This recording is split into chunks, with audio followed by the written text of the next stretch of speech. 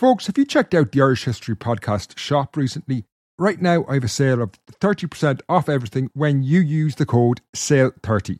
So go to irishhistorypodcast.ie/shop and get 30% off everything when you use the discount code SALE30. Millions of people have lost weight with personalized plans from Noom. Like Evan, who can't stand salads and still lost 50 pounds. Salads generally for most people are the easy button, right? For me, that wasn't an option. I never really was a salad guy. That's just not who I am. But Noom worked for me. Get your personalized plan today at Noom.com. Real Noom user compensated to provide their story. In 4 weeks, the typical Noom user can expect to lose 1 to 2 pounds per week. Individual results may vary. There's never been a faster or easier way to start your weight loss journey than with PlushCare. PlushCare accepts most insurance plans and gives you online access to board-certified physicians who can prescribe FDA-approved weight loss medications like Wegovy and Zepbound for those who qualify. Take charge of your health and speak with a board-certified physician about a weight loss plan that's right for you. Get started today at plushcare.com/weight loss. That's plushcare.com/weight loss. plushcare.com/weight loss. The Irish History Podcast works through the support of listeners like yourself.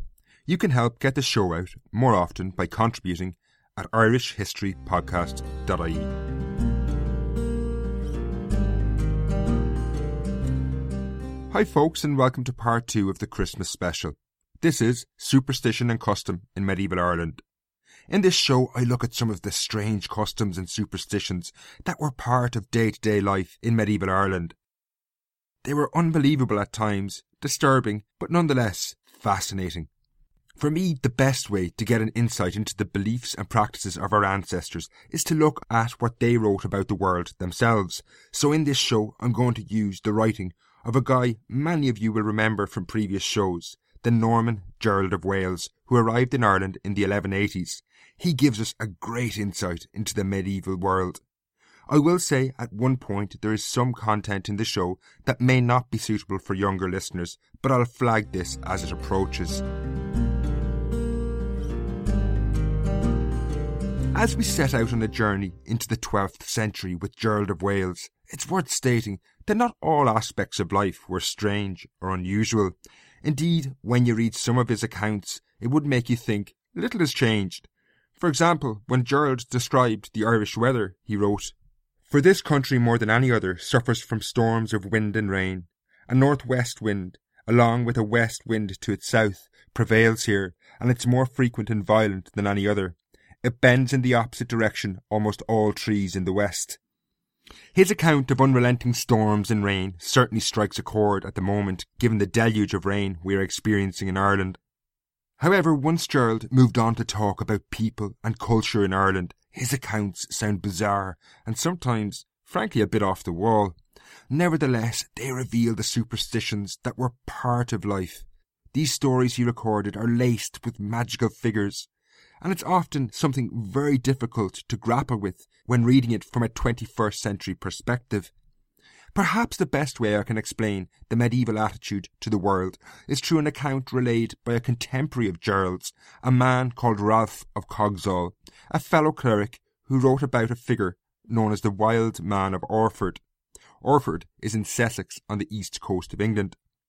Ralph began his account. "In the time of Henry II, when Bartholomew de Glanville was the castellan of Orford Castle, it happened that some fishermen who were fishing in the sea caught a wild man in their nets. The wild man was completely naked, and all his limbs were formed like those of a man. He was hairy, and his beard was long and pointed. Around his chest he was very rough and shaggy. He did not wish to talk, or rather did not have the power to talk, even when suspended by his feet and tortured. On being led into the church he showed no sign of belief or of reverence, and he did not genuflect or bow when he saw anything holy. He always sought out his bed at sunset and always lay there until sunrise." Ralph goes on to tell us how this poor soul eventually did escape Orford Castle. Looking at it from the 21st century, there seems little magical in this tale. If anything, it's just sad and cruel. It appears someone who had been shipwrecked or perhaps suffered from mental illness in the Middle Ages had been brutally tortured by people who captured him. However, even though the wild man of Orford was clearly human from Ralph's own descriptions, the cleric saw it differently. Ralph himself said, whether this was some sort of mortal man, or whether it was an evil spirit inside the body of a drowned man, or whether it was some fish in human form, it is not easy to tell. It's worth remembering, Ralph of Coggeshall was a highly educated man for the time. The point of telling you this story is to show that people in the Middle Ages believed in the supernatural in ways we cannot fathom. Indeed, when Gerald of Wales arrived in Ireland, he wrote down tales which were far more bizarre than that of Ralph of Coggeshall. A favourite of mine began. 2 years before the coming of the English to the island, there was found at Carlingford in Ulster a fish of unusual size and quality. Among other wonderful things about it was that it had 3 gold teeth of about 50 ounces weight in all. It seemed to prefigure the imminent conquest of the country. Then he also told this story. About 3 years before the coming of Lord John to Ireland, it happened that a priest, journeying from Ulster towards Meath, spent the night in a wood on the borders of Meath. He was staying up beside a fire which he had prepared for himself under leafy branches of a tree, and had for company only a little boy, when a wolf came to him and immediately broke into these words, "Do not be afraid, do not fear, do not worry, there is nothing to fear." They were completely astounded and in great consternation. The wolf then said something about God that seemed reasonable. The priest called on him and adjured him by the omnipotent God and faith in the Trinity not to harm them and to tell them what kind of creature he was, who, although in the form of a beast, could speak human words. The wolf gave a Catholic answer in all things. Now, strange as this is going to sound, I don't think Gerald of Wales made this stuff up. I'm not trying to argue that there was a fish in Carlingford with 3 gold teeth, or a talking wolf that was a master of theology, but rather I think someone else told him these stories and he then wrote them down. For example, if you look at another story that he told, it's clear that he didn't make this one up. In the smaller island, no one ever died or could die a natural death. Accordingly, it is called the Island of the Living. This story is clearly based on the old Irish folktale Tír na nÓg, the land of eternal youth, one of the most famous in Irish mythology. It's clear some Gaelic Irish person had told this to Gerald, and I suspect the same is the case for the other stories. While many have castigated Gerald for writing down such tales, I think they reveal a fascinating insight into the medieval mind. Think about it. He was a Norman coming to Ireland in the 1180s, and for him to decipher what was true about these stories and what was not wasn't exactly easy. He was coming from a country where an educated man like Ralph of Coggeshall could write down the story of the wild man of Orford and wonder whether it was a fish trapped in a man's body. In this context, for him coming to Ireland, he would have been likely to believe even the most unusual of stories. Ireland, for the Normans, was a country that was barbarous, wild, and almost exotic.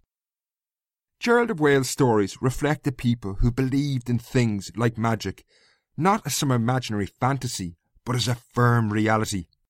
This must have been both scary and comforting to fervently believe such forces existed in the world. While you might think Gerald was a bit naive for repeating such wild stories, after this break I'm going to tell you about a strange custom that Gerald recorded.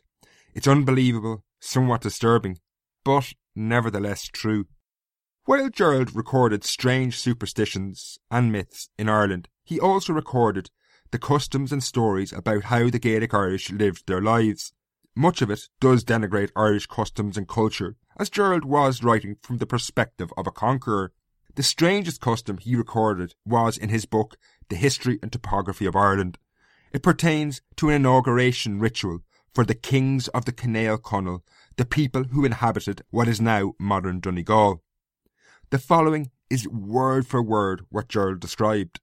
If you have younger listeners present, you might want to listen to this first and decide if it's appropriate for them.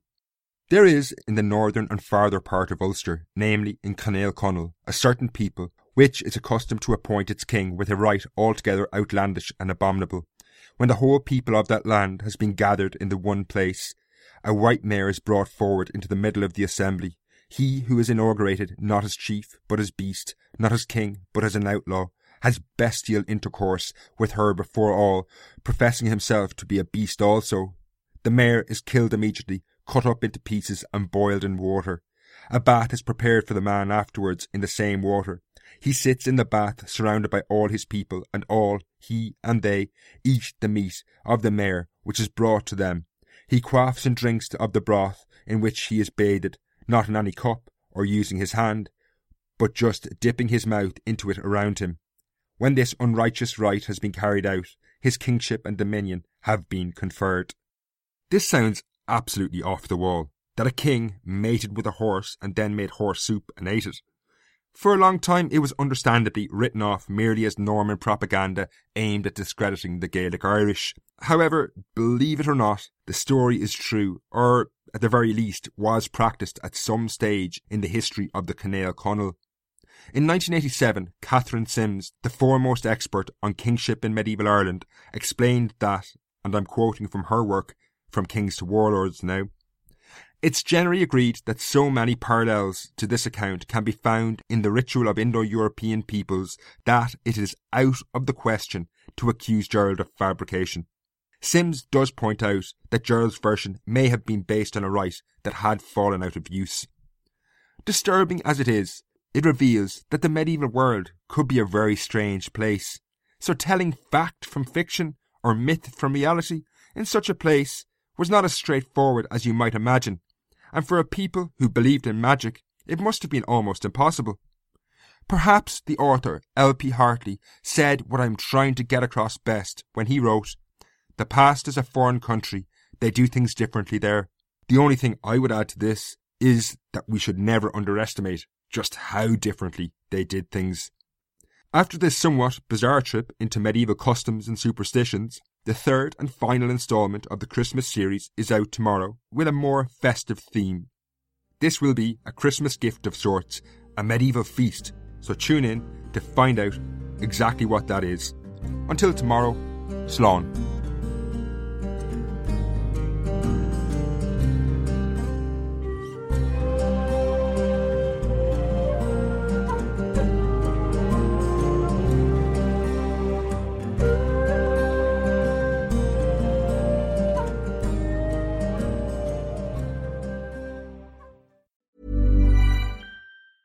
A lot can happen in 3 years, like a chatbot may be your new best friend. But what won't change? Needing health insurance. United Healthcare Tri-Term Medical Plans, underwritten by Golden Rule Insurance Company, offer flexible, budget-friendly coverage that lasts nearly 3 years in some states. Learn more at UH1.com.